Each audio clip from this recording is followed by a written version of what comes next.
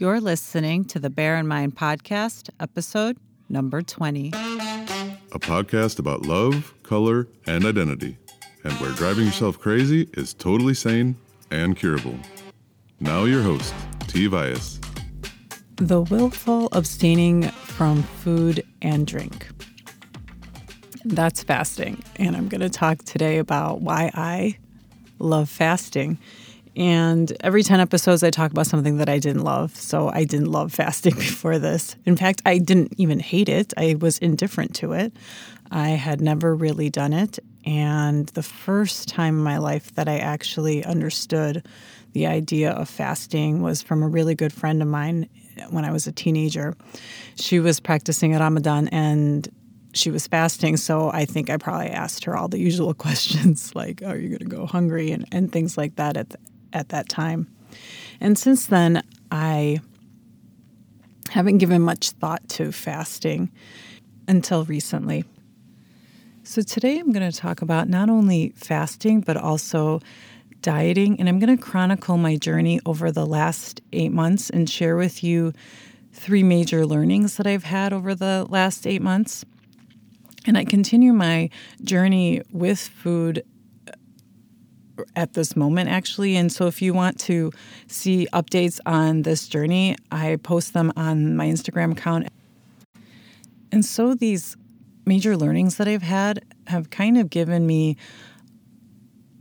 a way to evaluate any sort of diet program or anything that's told to me about food. So I think you'll find it helpful if you're on a journey with food or any sort of changing a food habit to kind of evaluate what that regime is actually telling you about food or what it's teaching you about food.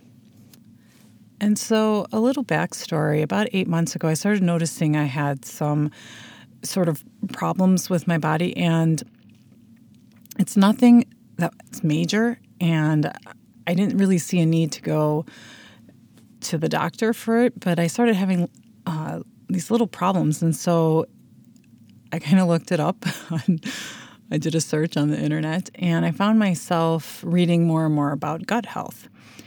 And I wanted to know more, and so I did kind of my usual thing. I'm like, okay, I'm going to read some books. So I read a bunch of books on gut health and our digestive system and things like that. And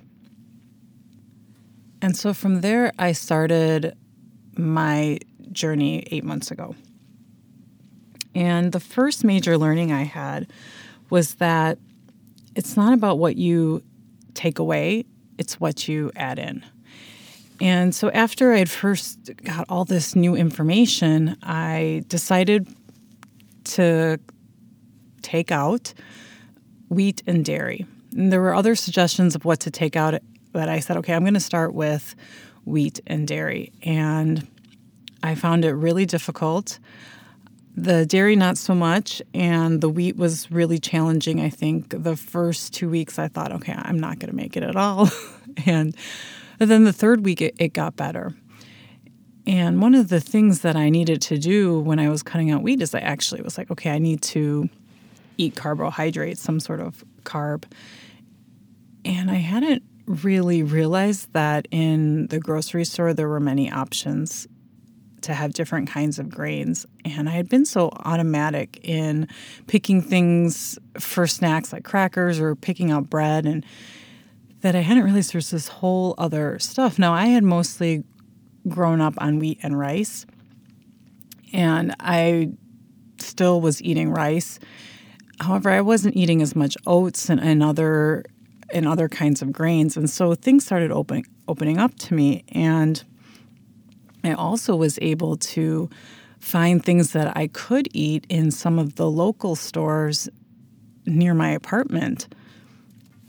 And it ended up kind of being cool to go into these local stores and get some local produce and things like that. And it opened up my eyes a lot that I started to realize that even though I was only taking out wheat and dairy, I actually headed in so much into what I was eating. And I think that I had been on a lot of diets, the point system, whatever.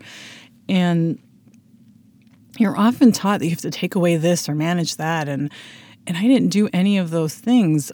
I added in all these other things, and I think a lot of times programs teach you that you have to remove things rather than tell you how to add in things into your life. And so I continued to leave wheat and dairy out, actually. I had decided I was going to try it for 4 weeks and see how it went, but I continued actually to not include wheat anymore in my diet. And so then as I continued, the second learning that I had was not everything about eating is accurate to everyone. And that there's so many rules of eating that we learn. And the rules that I learned growing up was that breakfast is the most important meal of the day. And it has to be big. Or I was also taught when I was on some diet programs, like you need to have a lot of snacks. So actually 6 small snacks or something like that. And there's all these different kinds of regimes that they tell you to follow. And all of those rules, and they're probably so well-intentioned, they actually didn't make sense with how the body worked. And about 6 weeks into removing wheat and dairy, I had to go in for an in-outpatient surgery. And it's nothing, it was not a big deal, just needed to be done and everything is okay. And so before the surgery, you have to fast. And I had eaten the night before, and then I couldn't eat when I woke up, and then I got ready to go to the hospital. And then you were just basically there waiting without food. And actually the procedure, I think, didn't actually take place until 1 or 2 o'clock in the afternoon. So I had gone from the previous evening at around 7 o'clock at night until after the procedure, which was, I think, around 3:30 in the afternoon without any food. And what I noticed is that I felt okay. And before, when I would go like 2 hours or 3 hours without food, I would really feel it. And I would feel so hungry, yet here I was in the hospital waiting, no sort of entertainment. And I was okay. I wasn't thinking, I need to eat something, which actually really surprised me. And after this experience, I reflected more on what some of the books had said. Almost every book had talked about fasting, that fasting is okay, it's healthy, it's important for actually good digestion. And it was kind of fascinating because I had fasted for a long period of time. They had talked about intermittent fasting, and I was able to handle it. And so these kind of things that were learned or taught about how to eat and what to eat that can be based on our culture, it could be based on the country that we grew up in and our friends and who we eat with. We get so influenced by these kind of rules that we take them on, and then we probably don't ever question them because then somebody else comes in with a new diet and then they give us a new set of rules and we're not like, hey, wait a minute, does this rule actually make sense for our body? And so after this, I incorporated intermittent fasting, which means from your last meal before in the evening, and then you can prolong it at the very least 12 hours, but up to 14 or 16 hours. So I slowly started to incorporate that twice a week where I go 16 hours without food. And so then I kind of built up to doing a 2-day fast. I had read one way to do a fast in one of the books where you can eat apples, only apples, and you can eat any kind of apples and as many apples as you want and drink water, and then that's it. And so I thought, okay, I'm going to give it 1 day and see how it goes. And I did the intermittent fasting in the morning and into the afternoon, 16 hours. And I said, okay, now I'm going to eat my first apple. And after that, into the afternoon, I started feeling really hungry. And now I could have as many apples as I wanted, but I didn't want another apple. I was craving so many other things. I was, especially carbs, I was craving. And I could eat as many apples, but I chose not to. And I could tell that there are actually different types of hunger. There's hunger for survival, and then there's this hunger where we really feel hungry, and then our hunger signals for survival are so way off that I could actually feel the difference in these types of hunger.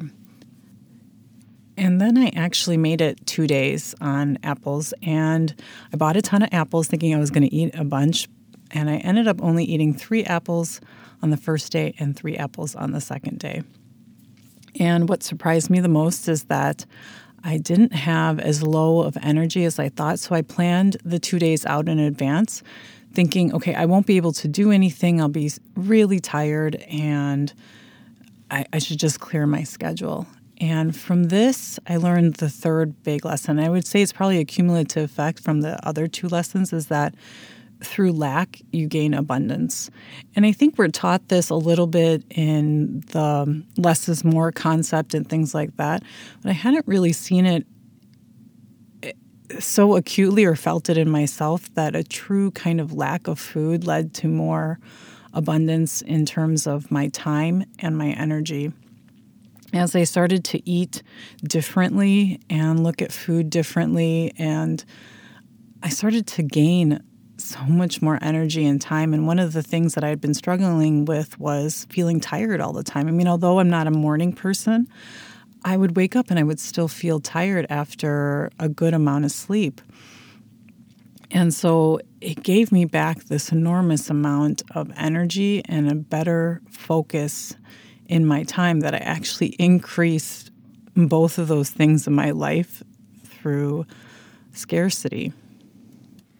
So now I love fasting. I wouldn't have been able to learn, number one, it's not what you take away, but it's actually looking at what you're adding back in. And number two, the rules of eating are actually our beliefs about eating that we've learned from childhood or society don't necessarily make sense with how our bodies work. And for example, the breakfast is the most important meal, or even just that butter is a bad food, or some of those kind of beliefs that we are unconsciously taught. And the third is through lack, you gain abundance.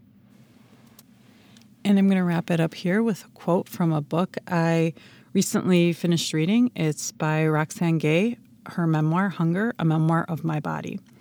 And she writes, "This is to say, I know what it means to hunger without being hungry. I know that hunger is in the mind and the body and the heart and the soul." I'll check back with you next week. Thanks for listening. Listen for a new episode next Tuesday by subscribing on your favorite podcast platform. Bye for now.